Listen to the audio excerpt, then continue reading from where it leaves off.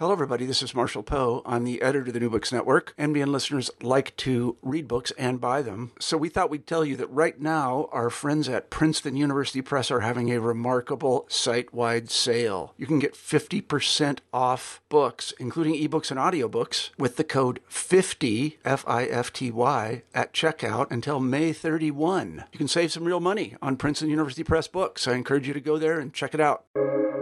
Welcome to the New Books Network. Hello, everyone, and welcome to New Books Network. I'm Sydney, your host on the channel, and today I have Professor Daniel Agbiboa here to talk about his new book, which is called Mobilization, and Counterinsurgencies, The Roots of Terror in an African Context. Daniel is an assistant professor of African and African American Studies at Harvard University. Before joining the Harvard faculty, he was an assistant professor of conflict analysis and resolution at George Mason, and a postdoctoral fellow at the University of Pennsylvania's Perry Worldhouse under the research theme Global Shifts, Urbanization, Migration, and Climate Change. He earned his PhD from the University of Oxford as a Queen Elizabeth House Fellow and an MPhil in Development Studies from Cambridge. He is also his research and teaching focuses is on how state and non-state actors and forms of order and authority interpenetrate and shape each other, and the specialization of materialization of power, mobility, and politics in contemporary African cities. He's the author of They Eat Our Sweat, Transport Labor, Corruption, and Everyday Survival in Urban Nigeria, and Mobilization, Mobility, and Counterinsurgency. Sorry, that's Mobility, Mobilization, and Counterinsurgency, The Routes of Terror in an African Context. To our audience, I apologize. I should have slept last night. He's also co-authored a number of other books. For those of you who aren't academics, he's basically killing it. Anyways, Daniel, welcome to the podcast. Thank you for being here. Why don't you just start us off by telling us why you wrote this book? Sort of what's the story behind the story? Thank you, Sydney. Thank you for having me. Such a pleasure to be here and to talk about this book. Well, why did I write this book? I grew up in Lagos, which is Nigeria's commercial capital and Africa's largest metropolis. And I was often struck by the intensity of everyday life, particularly the intensity of the public transport sector and the whole politics and political economy surrounding it. In particular, I was struck by the level of violent extortion that took place on the roads at checkpoints and roadblocks and junctions. For my doctoral dissertation at Oxford, I studied the links between street level or everyday corruption and the high level corruption, the political corruption that takes place, at the elite level. And I was particularly interested in the micropolitics, the relationships between transport union touts or brokers and transport operators who were often on the margins of the state and saw themselves as victims of these unions and of street-level bureaucrats like the police. So I came into this research on mobility, mobilization, and counterinsurgency, having done this work on everyday corruption in the popular transport sector. So having a fresh eyes to look at conflict, in particular through the lens of mobility and transport, was something that I benefited from my doctoral dissertation. And so that was how I came to, study the relationship between mobility and conflict in northeast Nigeria, where the Boko Haram insurgency has been raging on since 2009. I started to wonder why social actors that were closest to what was going on, the commercial motorcyclists, the long distance truckers, why their views were too often marginalized from the literature. Because, the first time I went to my degree, which was the birthplace and heartland of the insurgency, I spoke with taxi operator, the taxi driver that actually took me from the airport to my residential area in Wulari.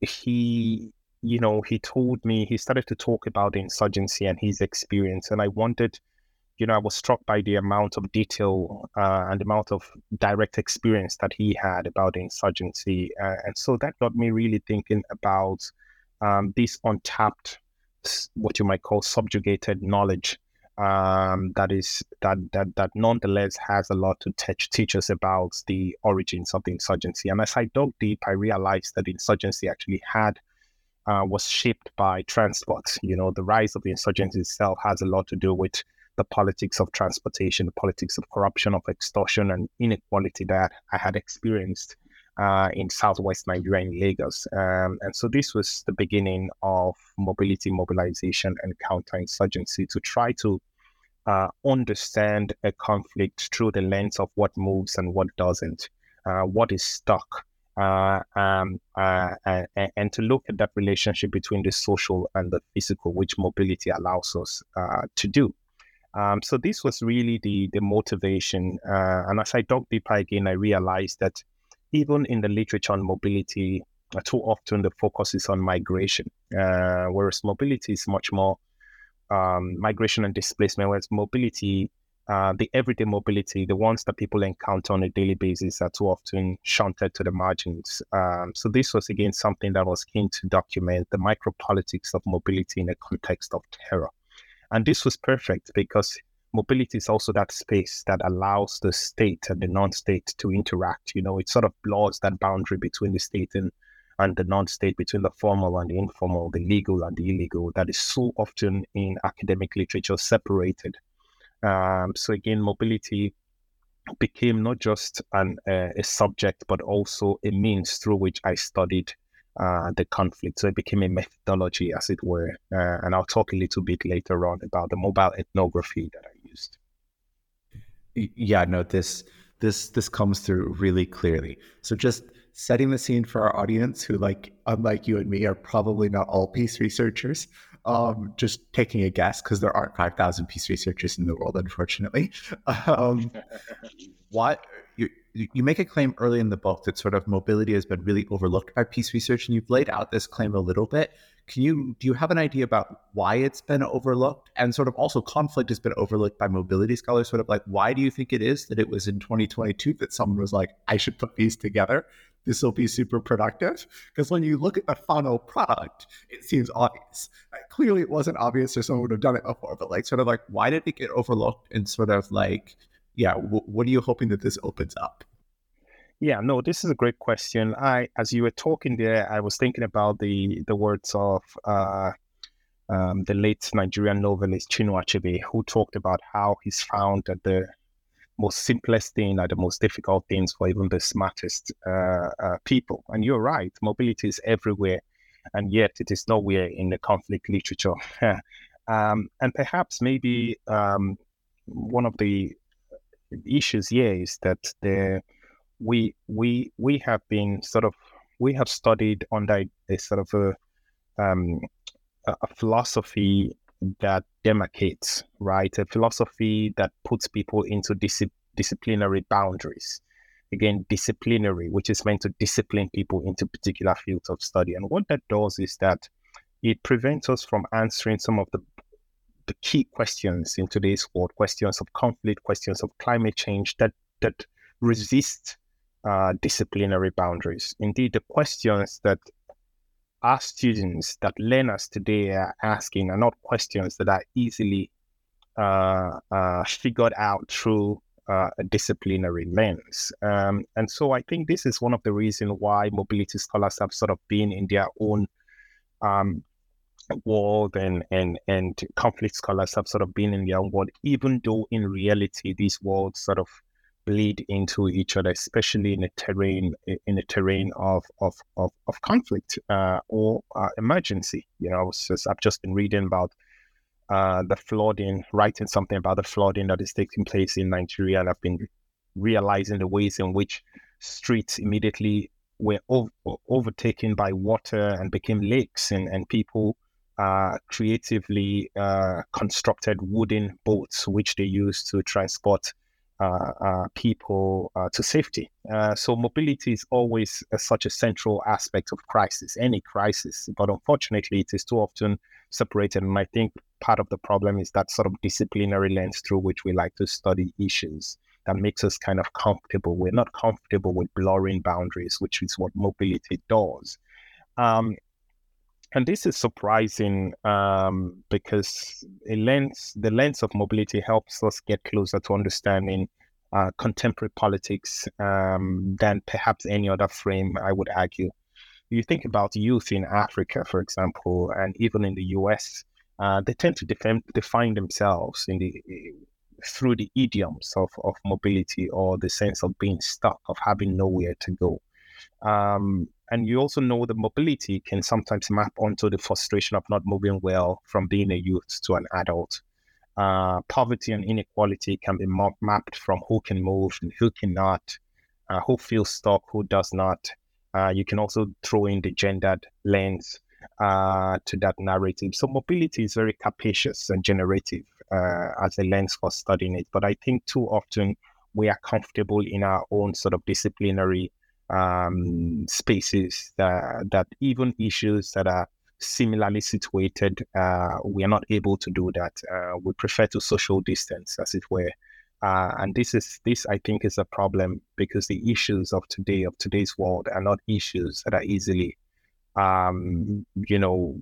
tackled from any one lens. They are issues that need an interdisciplinary angle, and mobility offers us a way forward. It really does. I was struck as I was reading through this book with, first of all, the way that you really got down to the idioms that people use to describe sort of who moves and who doesn't. We have notions of certain types of elite groups as jet setting. And sort of we have all of the politics, particularly in academia, among people who, generally speaking, can move and can move rather freely, sort of about whether we should stop flying because of climate change. And this idea is so deeply tied to our understandings of our place in the world as our ability to move, and the fact that we can do this sort of as some way of creating a specific type of person. It was an extremely generative book and way to look at something. But anyways, yeah. So you've talked a little bit about why mobility is overlooked by peace researchers. So let's get down to sort of the case study and the mobile ethnography you do. Sort of, you spend a huge amount of time, and it's really, really beautiful. I encourage our listeners to read the book, talking about the lives of transport workers in Nigeria. And one of the things that struck me, and this might be because you referenced some anthro literature that I'm just not super familiar with, is how you linked mobility, like physical mobility can move through space, to mobility temporally, the ability to sort of become an adult. So your subjects here aren't just physically constrained or physically stuck. They're actually sort of in some ways socially stuck. And you really link this, because I think that this is kind of one of the key things that I got out of the book. So would you just walk our audience through sort of the link between these things and kind of how you got to it?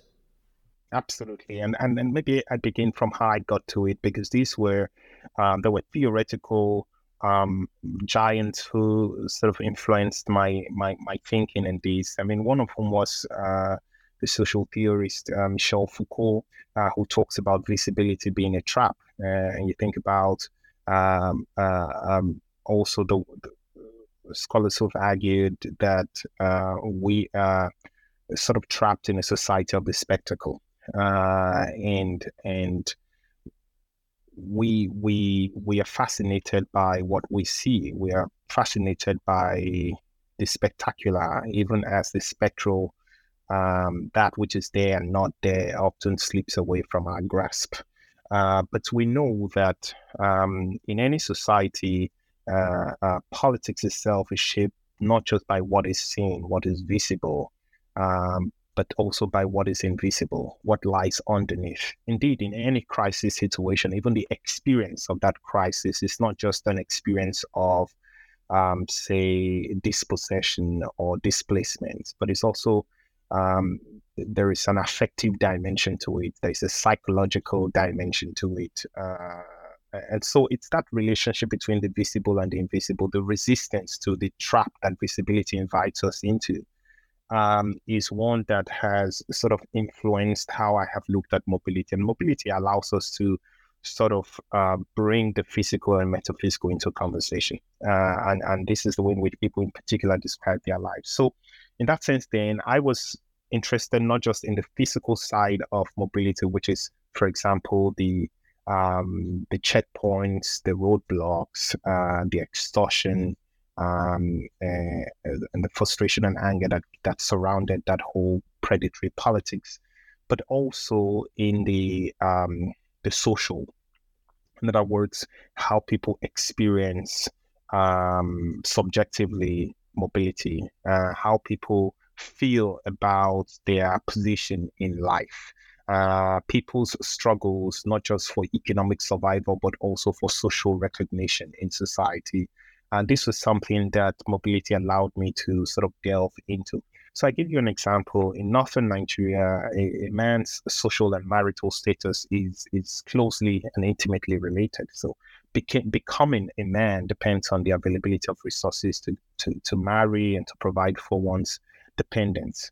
So by keeping a household, a man acquires wealth in people, as it were, and becomes a respectable person in society. So one of the key groups that we attracted to Boko Haram, this jihadist group, were commercial motorcyclists.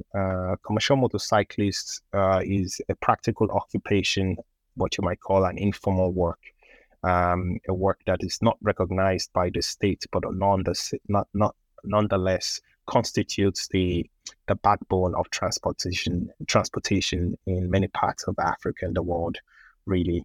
So these operators were mostly young men who you might call dirty workers, people who were stigmatized and marginalized, people were seen as worthless, having bad reputation.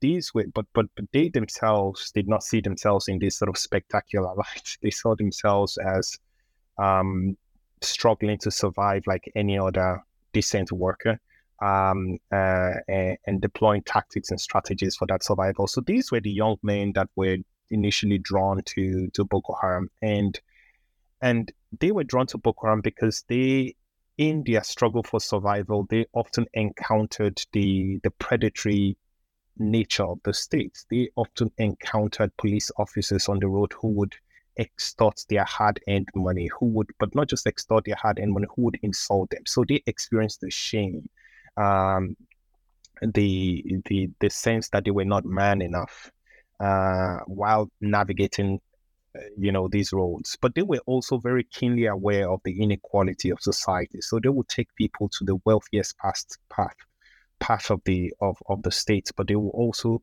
take people to low income, poor neighborhoods. So they were starkly aware of the spatial dimension of poverty and the materialization of inequality at checkpoints and power as well, and powerlessness.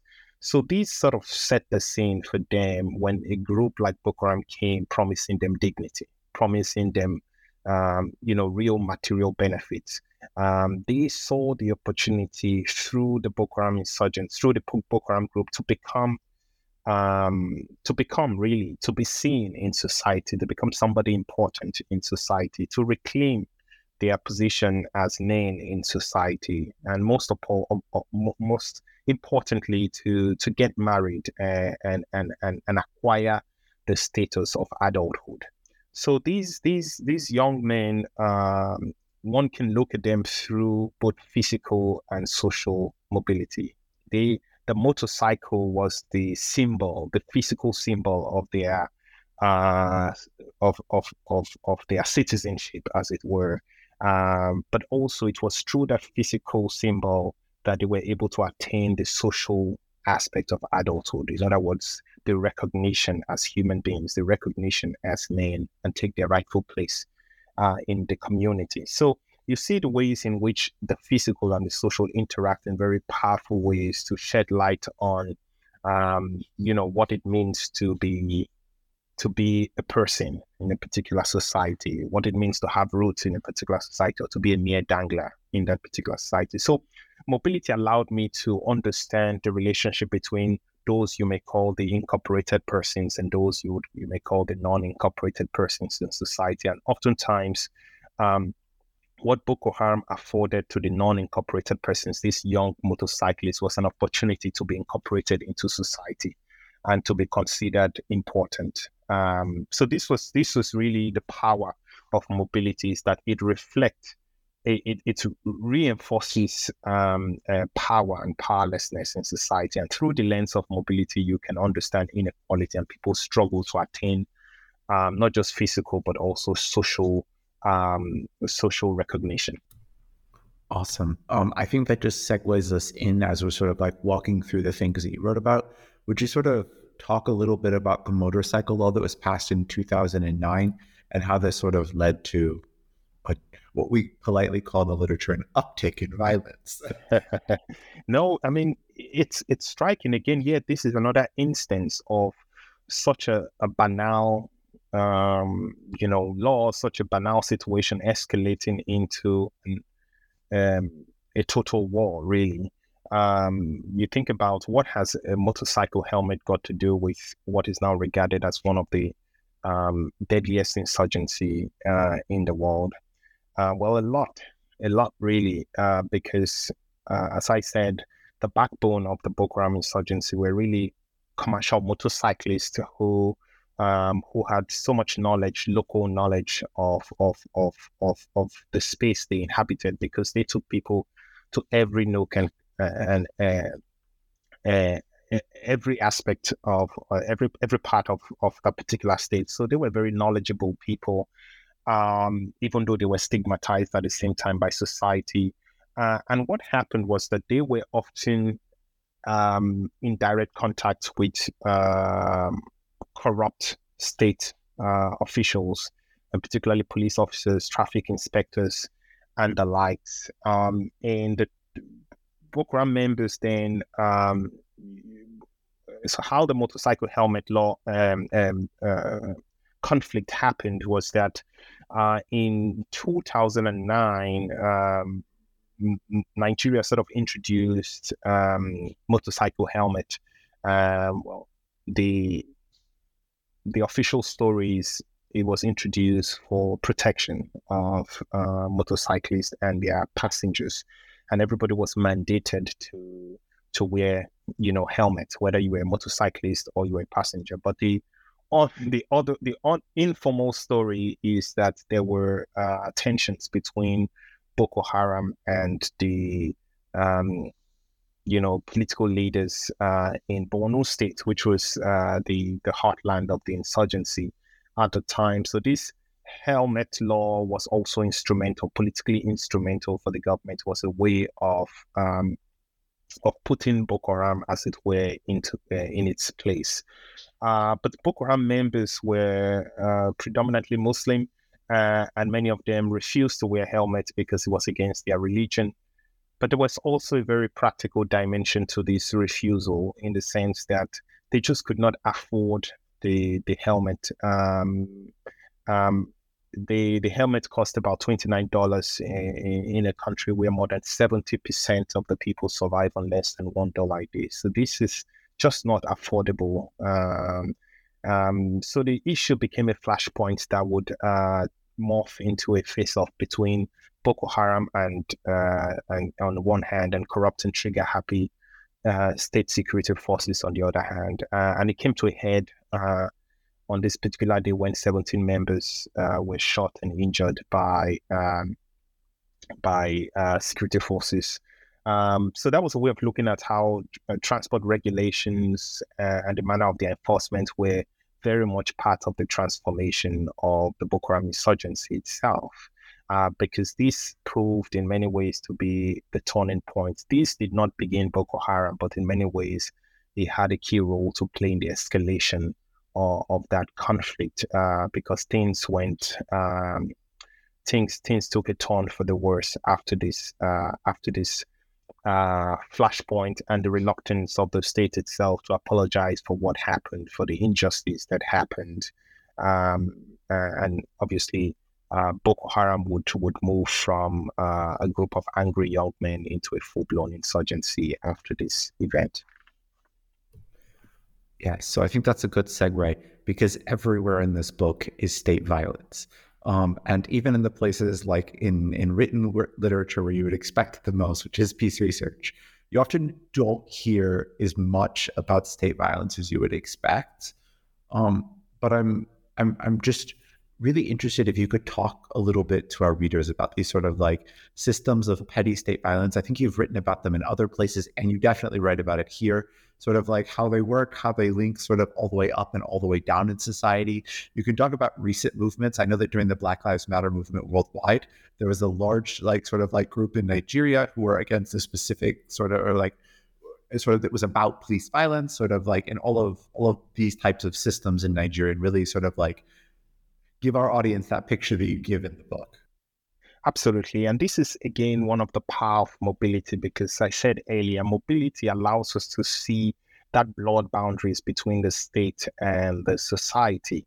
And through the lens of mobility, then one is able to pay attention to not just, because mobility is about relationality. So one is able to pay attention not just to the weaker aspect of the relationality, the non-state, but one can pay attention to the state itself. So in that sense, then, because of the lens of mobility, I'm focusing not just on Boko Haram violence, but I'm looking at how state violence and state actions or inactions also triggered this insurgency.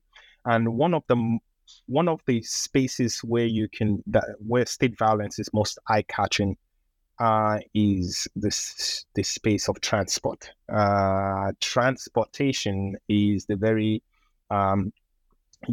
illustration of state violence, the way in which it is organized, the ways in which it is controlled, the way in which people in this sector are extorted by officers of authority. This is the definition of violence. And often it's not just violence as in physical violence, it's often the threat of violence that exists, that is enough to sort of exploit people on the margins of the state. So state violence was central to the rise of the Boko Haram insurgency. As I said earlier, most members of Boko Haram were commercial motorcyclists, and these commercial motorcyclists already had a grievance towards the state because of the way in which the state would often extort their hard-earned money, and they felt that this was an injustice on the part of the state, but they had nowhere to go to then. And many people that I spoke to would say something like, they collect our hard-earned money. What else can I do? To whom else can I go to? I just leave it for them and report to God. That's often what they say. But no longer. When Boko Haram came into the scene, they began to see that there were ways in which they could really challenge this violence of the state. And so they were no longer satisfied with voicing their discontent within the architecture of the state. Instead, they exited the system altogether and launched and sought to find another state, really, in the form of the Sharia state, Sharia governed state. So in that sense, then one can see Boko Haram as, well, one can see it in spectacular fashion as a terrorist group, but on a more spectral level, one can see Boko Haram as a critique of a state that doesn't work for the people, as a critique of a predatory state, a state that never treats people as people, a state that works for itself. And this is where perhaps social movements like Black Lives Matter and NSAS come into the scene, because they are also movements not just against the spectacular violence of the state, but they are also movements against that spectral dimension. That whole, for example, question about why money is invested in prisons rather than in schools, but also in Nigeria as well. The NSAS movement against police brutality moved quickly from a physical direct violence that took place again on the road, when police officers extorted money from this unknown victim and left him by the roadside and eloped and escaped with his SUV. So again, the road is a flashpoint of violence. But the point I'm making then is that the road is just it allows us to start that conversation to move from the physical to the more spectral. So initially it was to end SARS, which was this special anti-robbery squad, but quickly those voices morphed into ending bad governance, ending the naturalization of young people as criminals. So again, it moved very quickly into the spectral dimension as well, showing the relationship between the physical and the social. So in that sense, then, we have seen great movement of our time, recognizing that the state is at the very heart of is at the very heart of the marginalization and the stigmatization of large sections of the population. But they also recognize that the state is not some homogeneous entity. But the state is quite diffuse, and so they are able to link the state to global capitalism that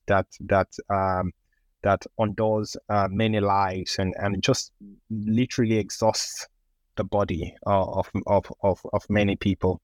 And so what we see here is the ways in which the state really accumulates by dispossessing the poorest people in society. But we also see a group of people. We see two groups, right? We see in Boko Haram and in the NSAS movement, we see a group that it has gotten tired of voicing their dissatisfaction within the architecture of the state and have decided now to fight back through another means, which is to exit the state altogether to try to displace it violently. In the NSAS movement, on the other hand, we see a group that criticizes state violence, but also recognizes that the ways in which police officers as well are what one scholar calls subalterns of the state, the ways in which they are also victims of poor salaries from the state. So they are calling for the disbandment of the Special Anti-Robbery Squad, which is a police unit within the Nigeria Police Force. But they're also calling for improved working conditions for the wider police sector. So they're demonstrating the need for better policing rather than posturing, But on the other hand, in Black Lives Matter, we're seeing increasing voices that are now tired entirely with this police system and perhaps a recognition that the police would not change. And so they are calling altogether for an abolition of the police establishment as we know it. So we're seeing these different reactions to the manifestation of state violence in both its physical and social form, with some voicing their dissatisfaction within the state and others exiting the state altogether and supporting a sort of a violent displacement of this institution. So what mobility again does is that it allows us to see all these various nuances. It's not one sort of a one-way story, it's a more complex story, and even the actors involved, ranges from middle-class youth to youth who are seen as the wretched of the earth, if you want to evoke that Fanonian term.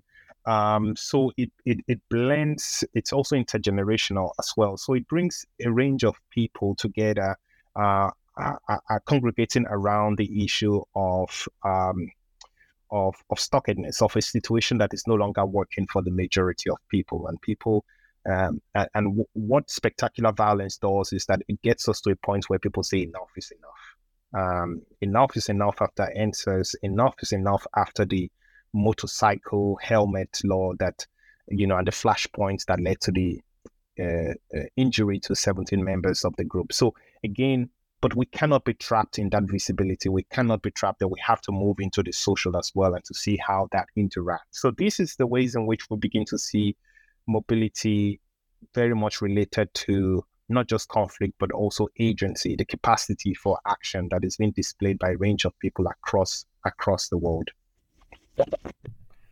Awesome. So I guess one thing that stuck out to me reading through this book is the literature cited in it, sort of like the discussions in it, the way you talk about it is not unique to Northeast Nigeria. You begin here talking about sort of like how you got this idea to do this ethnography living in Lagos. You cite a lot discussions about, I believe it was Ghanaian sort of like transport workers, right? You quite often sort of make claims that are rather sweeping about sort of like being a youth or sort of stuckness among African youth writ large. And sort of as I'm reading this, I'm thinking, well, these are some rather sweeping claims. And then I'm thinking about it, and it's clear this isn't an accident. So sort of explain to our audience sort of how it is that looking at Northeast Nigeria and doing sort of like an ethnography here, what this can tell us, and what this micro study of mobility or regional study of mobility can tell us about sort of both insurgency, about violence, about agency, what it can tell us that sort of allows you to substantiate these claims, these discussions about a continent or about a world, which you do make these claims. Sort of like, how is it that we're able to go from sort of like, you have a picture from sitting at a train station to being able to say something about a social space or about a larger social space?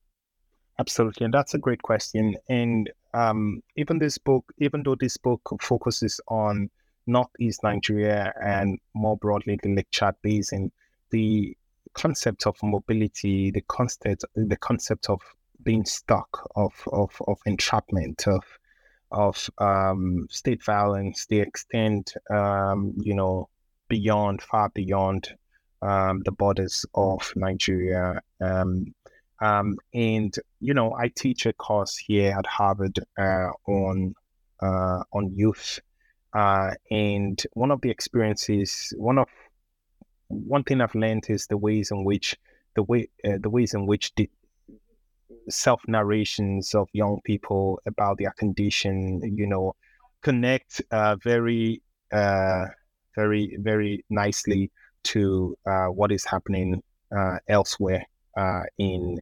Nigeria. So this is really, really interesting to see the language of mobility itself as being a universal language.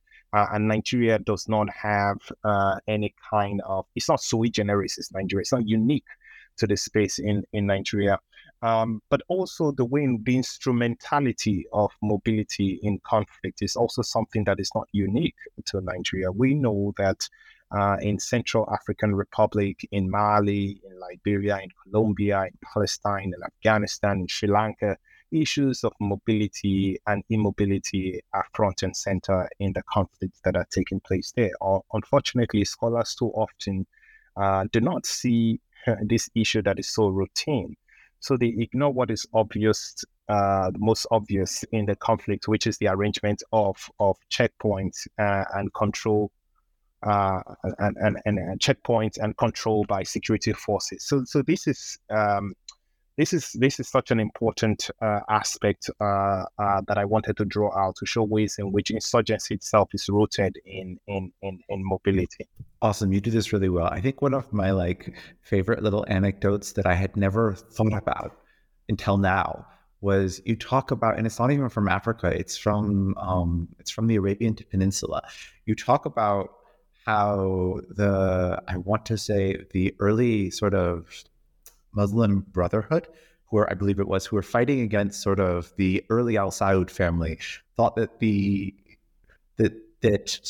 cars were evil. You're like, no wonder they thought they were evil. These were the form of mobility being used to make counterinsurgency possible. And that was like a light bulb moment for you. Like, no wonder they thought that these things were haram.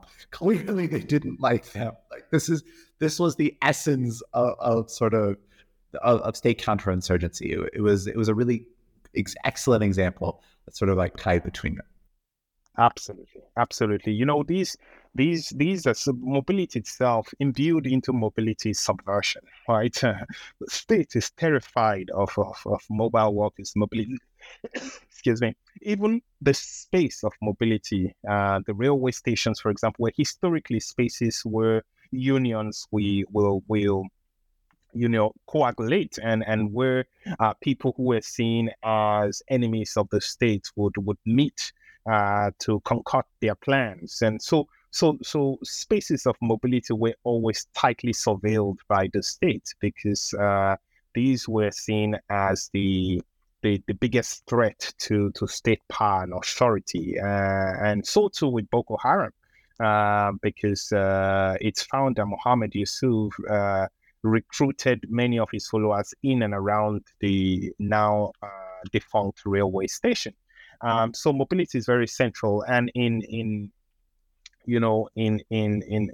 Palestine, scholars talk about the imaginary line, the line that is there and not there, and is designed to make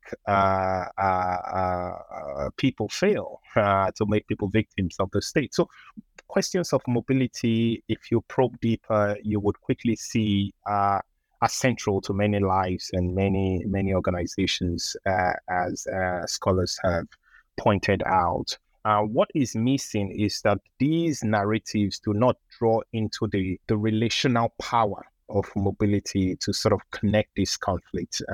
Too often, again, perhaps maybe due to disciplinary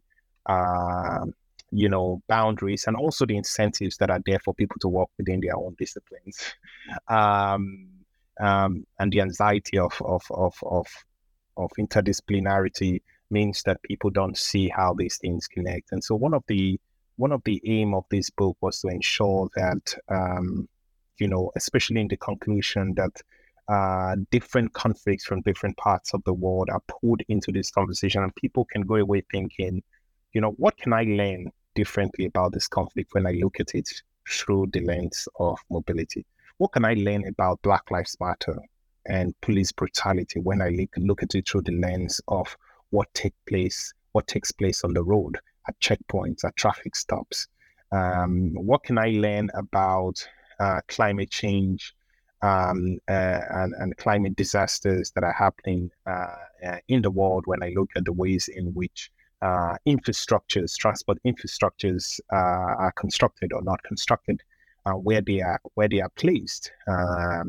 So these mobility offers you this fresh angle to look at something so banal, something that has become so banal that it's sort of slipped into the spectrum. It's become invisible, but nonetheless continues to influence the politics of everyday life.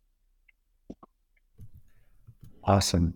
And so I will toss you the same softball question I promised I'd toss you, and you've really covered most of it, but is there anything else you would like our audience to take away, or are there any key things that you conclude on that you're pointing to for future research that you really want our listeners to if you were, writing an article and your advisor, you now are the advisor, tells you, don't hide the conclusion, right? Put it right there, make sure everyone walks away with it.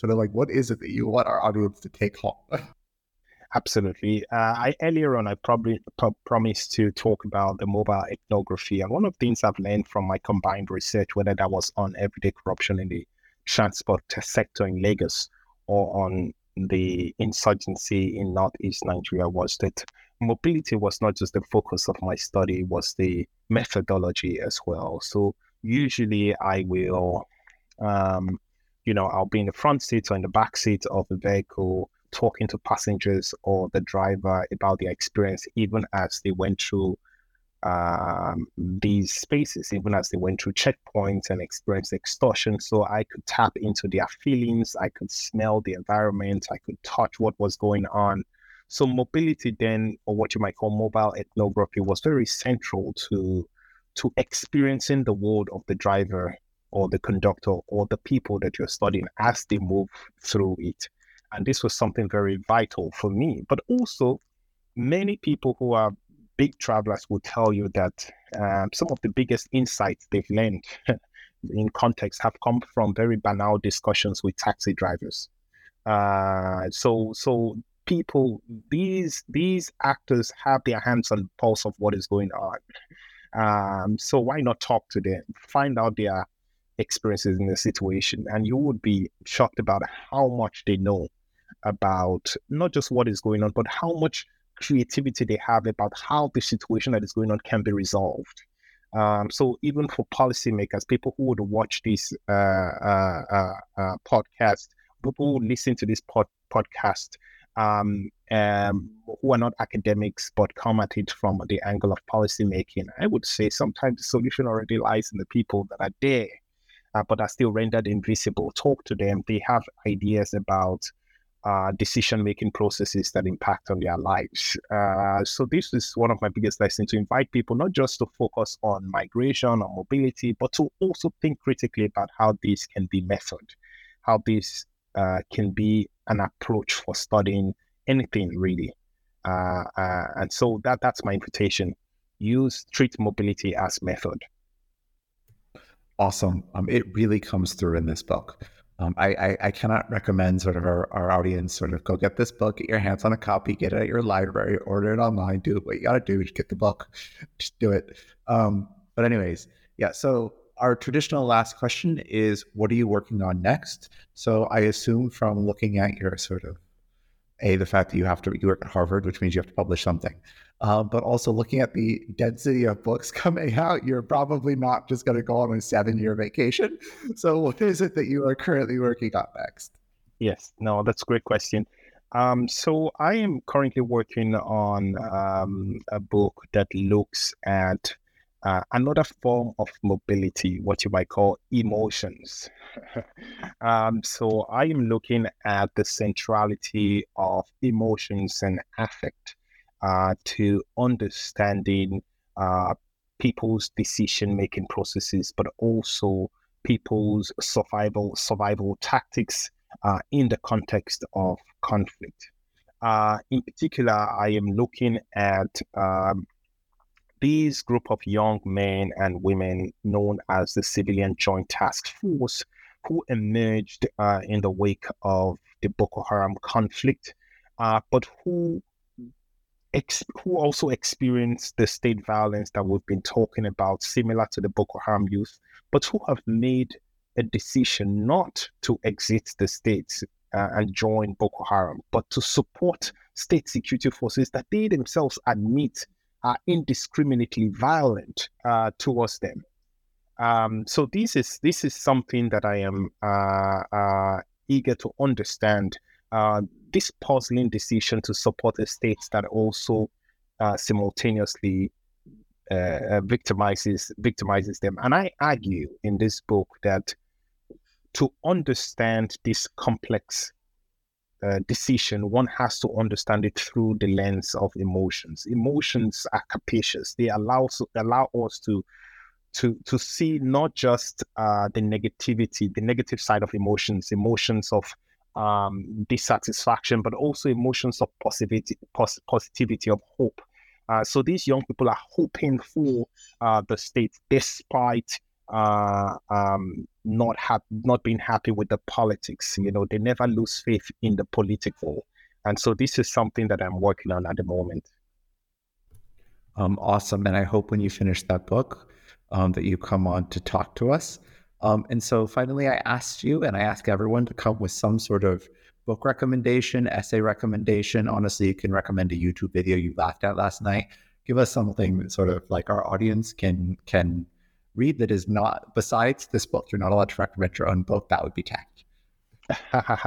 Well, I can connect that to where I ended, which is that I'm reading Laura Belland's book, the late affect theorist Laura Belland. Has written a fascinating book called Cruel Optimism. And the central idea of the book is really how it's trying to understand why people remain attached to a subject, to an object that does damage to them, that hurts them. How do we explain this cruel optimism we see all around us? For example, why did the NSAS youth in Nigeria continue to support a police establishment that they would admit has defied every form of reform and that manifests itself really as a violent entity, so much so that people never really go to the police for anything. People are terrified of reporting any incident to the police. Why does the idea of doing away with the police still frighten us so much? What explains this cruel optimism? What explains, for example, this group that I'm now working on in this book, their hope for the state, despite the state victimizing them?